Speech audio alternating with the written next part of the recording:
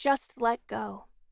Content warnings for description of permanent injury, pained noises, suicidal ideation, mention of a dead body, and death in an elevator.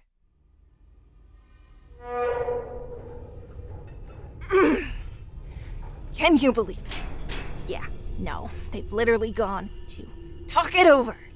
9 people in this elevator, and not one thought twice about going to talk it over. What about me, huh? Do I not get to be part of the conversation?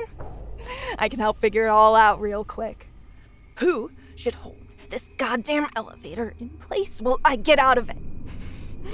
Probably any person who can do it before my goddamn arms tear off. They know I can hear them. They're like right around the corner. If I didn't mind falling to my death, I bet I could even see some of them.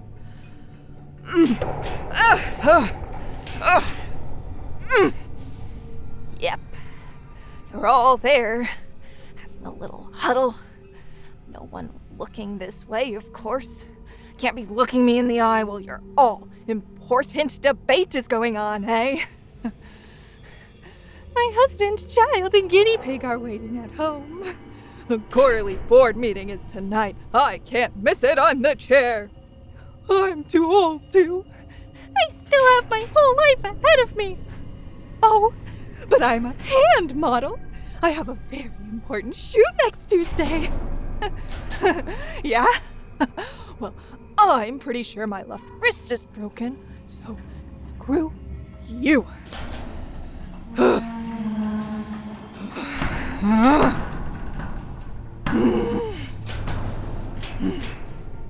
And this is why we take the stairs, especially when going down, because any moment, something somewhere could catch fire or break or just decide it doesn't want to work anymore, and then some two-bro for his own good guy will want to open all the hatches in every wall of the elevator to see what's going on.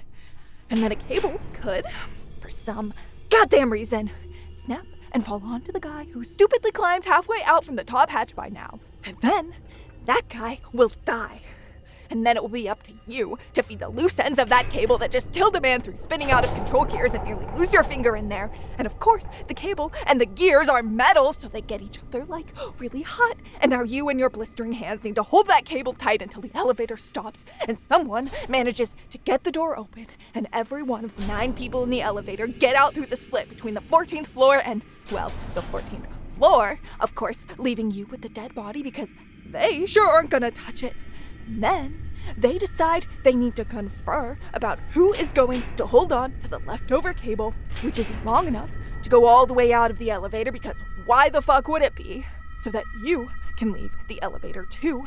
And you've been in here for an uncomfortably long time, and that's just how your Thursday is going now.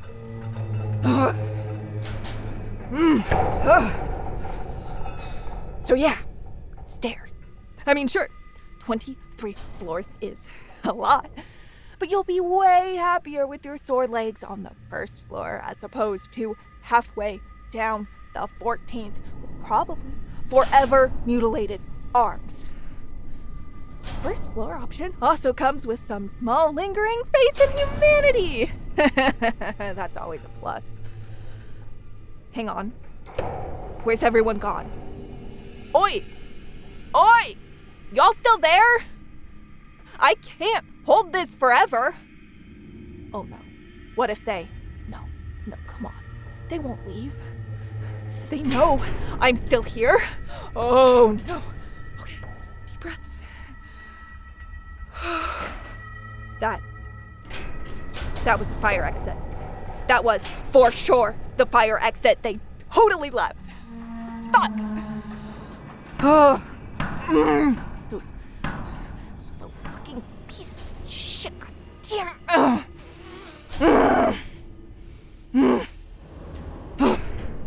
Okay. No shift change? Fine. We didn't need them anyway, did we? Talking to a dead body whose name I don't know. Todd? Yeah. We'll get through this with nothing but the clothes on our back and the... Oh, I could try to stick a bunch of clothes in the gears and jam them that way. Though, judging by the size of these, I need something tougher. Jammy. Nope.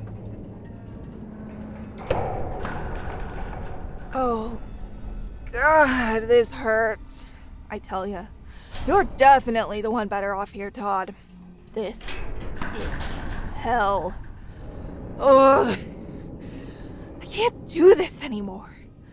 They're not coming back, and I'm stuck here until both my arms dislocate. And then I'll fall. I mean, what's the use in waiting? Nothing will change in the, few minutes I could hold on for. I could just let go now. Get it over with as little pain as I can.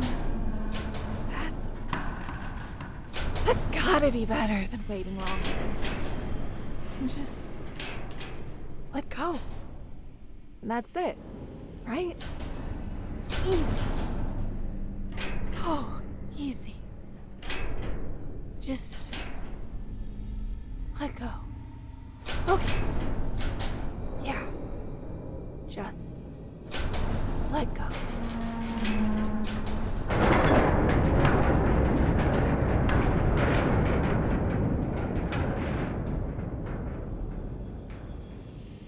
This microsode was written by Nico Goldstein.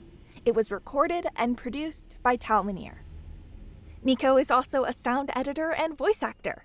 You can find them on Twitter at SilentEngee and listen to their one-person micros, The Little Bits. Check the show notes for a link. Hey there, it's Rachel Ballinger, and I am extremely excited to invite you to Rachel Uncensored. It's my podcast where I sit down and get real with my friends and celebrity guests, where we talk about all sorts of topics. And sometimes we might be under the influence when we do so. We cover things from personal stories to hot-button issues. And it's the only place on the internet you can find an uncensored version of me. It's a side of me that you might not have seen before because it's not the most family or brand friendly. But don't worry, I'm still sort of slightly a decent human being. If you're intrigued, then make sure you check it out. New episodes drop every Wednesday. You can find it on Apple Podcasts, Spotify, or wherever you listen to podcasts. Trust me, you won't want to miss out on the fun and candid conversations we have here on Rachel Uncensored.